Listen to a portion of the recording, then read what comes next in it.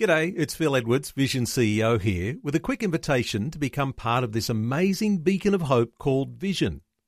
Together we can put our love into action to help people of all kinds build or rebuild their lives on the truth of God. Please consider the part you can play during our upcoming Visionathon appeal, remembering that it's your support that makes Vision possible, including this podcast. Audio on demand from Vision Christian Media. There's an old saying that when we're too close to something, we can't see the wood for the trees. Indeed, the closer we are to a problem, the harder it is to see the solution.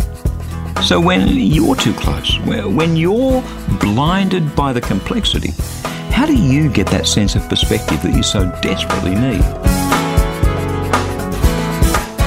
Hi, I'm Bernie Diamond, and welcome to A Different Perspective as we kick this week off with the next message in a series called The Grace Transformation.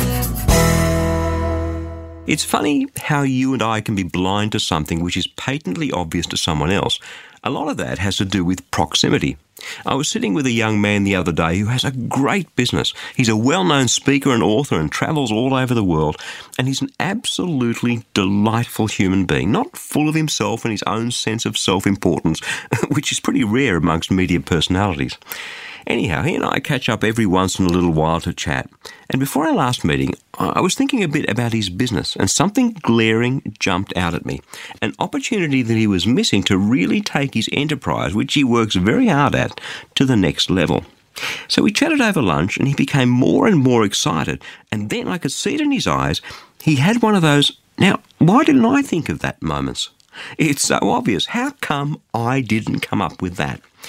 Can I tell you, I've had many of those moments in my life. From my early days in IT consulting, when our managing director would fly in and review a project that I was working on, and he would see this and see that and this and the other thing that I'd missed. Why didn't I think of that? I remember thinking it to myself. It's so obvious.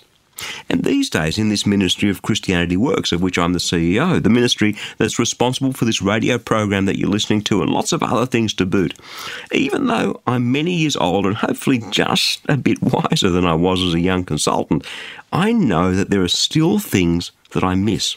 And so what I've done is to surround myself with some smart, insightful external advisors, as well as some great board members who see things differently because they're not involved in the day-to-day running of the ministry.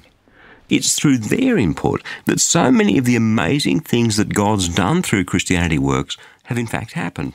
And it's also through their input and advice that we've managed to avoid a few mistakes along the way. You get the point, right? The closer you are to something, the harder it is to see the wood for the trees. And one of the things that you and I are really close to, far too close to, unavoidably close to, is our sin, our weaknesses and our failings. Now that's a dangerous thing because as we saw last week on the program, sin always has painful consequences. And if our weaknesses and failings, our sin, are tucked away in the blind spots where we can't see them, they're going to continue to ruin our lives. What we need is that external perspective and wisdom and insight to help us see what's wrong so that we can do something about it.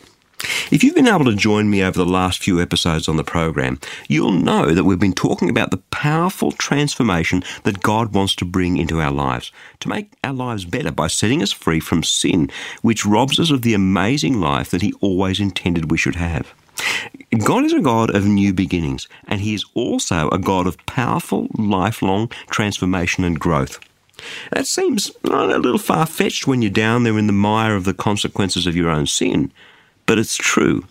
And we saw together how God spoke and brought transformation over the nation of Israel precisely at such a time as that, when it seemed impossible, when as a result of their sin they'd been in exile in Babylon as slaves for 70 years, when because Babylon was the dominant superpower of the day, freedom and transformation and redemption and restoration all seemed completely impossible.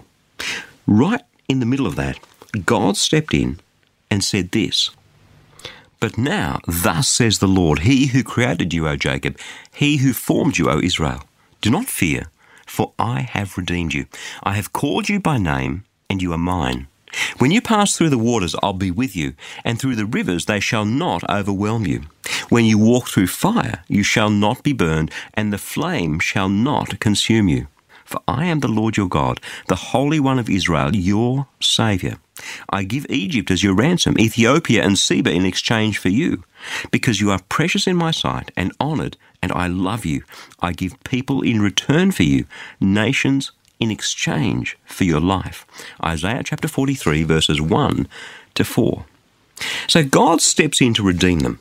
But the problem for Israel is that they still probably don't completely see their sin. They still probably don't have a good handle on what got them there in the first place and how to avoid it in the future.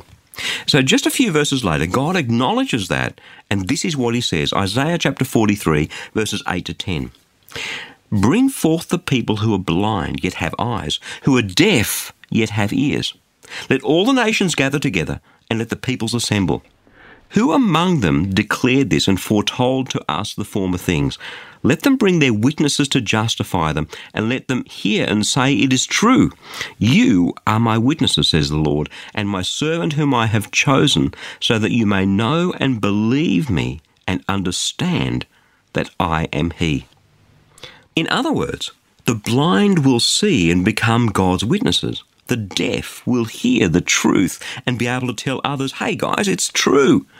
God is going to remove the blind spots and clear out the deaf ears so that they can really see things as they are, so that they can see God as he is, so that they can see themselves and their sin for what they are. When you think about it, that's exactly what you and I need in our lives, isn't it? That external perspective. And where better to get that than from God himself? Who could be wiser? Who could care more? Who could love us more?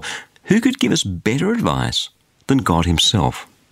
So God goes on and sets Israel free and restores them back to the promised land, back to Jerusalem. Great. But if he doesn't bring sight to the blind and hearing of truth to the deaf, then they're just going to make the same mistakes all over again, just like you and me. Do you imagine that a sculptor would begin a sculpture and then leave it incomplete? Do you imagine that a potter would toss a lump of clay on his wheel and leave it to go rock hard as a half-formed lump of dirt? No! They want to complete what they started. And so it is with God. He didn't redeem you from your sin. He didn't reveal Jesus to you to save you, just to let you go and rot in your sin for the rest of your life. Listen to how the Apostle Paul puts it in Philippians chapter 1, verse 6. He says, I am confident of this, that the one who began a good work in you will bring it to completion by the day of Jesus Christ. God wants to finish what he started in you. He wants to keep shaping you and transforming you. And one of the main ways that he does that, just as he did with Israel, is through his word. One of the great tragedies of the church is that there are so many so-called Christians, people hungering to be set free from the consequences of their sin, who trifle with the word of God, who pick and choose what suits them, and worse still, who ignore it altogether. I wonder how many people today have a Bible, or 2 or 3 or 5, sitting on a shelf or in a cupboard at home, somewhere gathering dust, a Bible that they haven't opened for months or even years. I wonder. And those self-same people are invariably the ones whose lives are in turmoil. They are the same people who are wallowing in the consequences of their sin. Wake up. God wants to bring sight to the blind. He wants to bring truth to the deaf. He wants to transform your life so that you can be all he ever planned for you to be. So you can do all the things he ever planned for you to do. God has an amazing plan for your life. God wants to transform your life. Are you ready?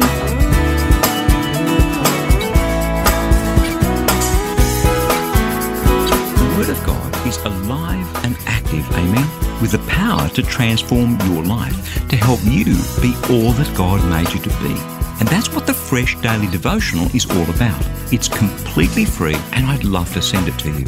Each day you'll receive a life-changing scripture together with some words of inspiration, hope and encouragement from me delivered right to your inbox, where you can choose to read, listen or watch the daily video. It's completely up to you. Remember, God's Word is the power to change, and it's fresh for you each day.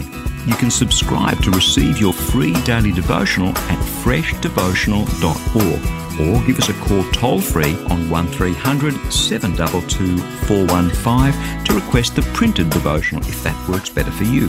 Again, that's freshdevotional.org or 1300 722 415. My prayer is that your heart will be touched and transformed as you draw ever closer to Jesus through the power of His Word. I'm Bernie Diamond. Catch you again, same time tomorrow, with a different perspective. Thanks for taking time to listen to this audio on demand from Vision Christian Media. To find out more about us, go to vision.org.au.